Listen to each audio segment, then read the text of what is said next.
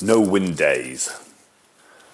The very words that strike terror into the heart of most kite surfers.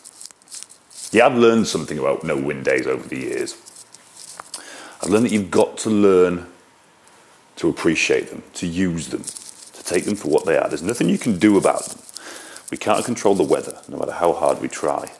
And the people that I've seen that have really got a downer on kite surfing, which has often led to them giving up, are the people that have gone, particularly on holiday, for example, absolutely determined to kite surf and have been hit by day after day of no wind days. It happens. It happens to us all. It's not the world picking on you. It's not God choosing you out for mistreatment. It's just what happens. And the people that I've seen that deal with them the best are the people that go, for example, on holiday to kite surf, but say, okay, cool, if there's no wind, we're going to do something else instead. And they make that call early. They don't sit around on the beach all day waiting for wind, moaning about the fact that it isn't there, because that leads to, quite frankly, having a shit time.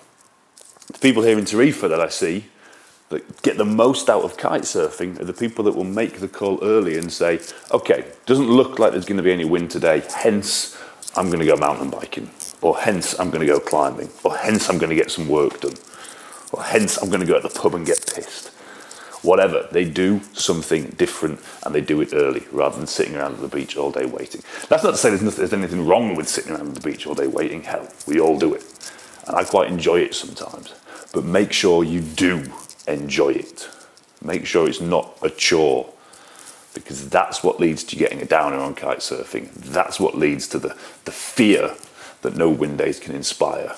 And that's what ultimately leads to giving up kite surfing and doing something else. Use them. They're a gift.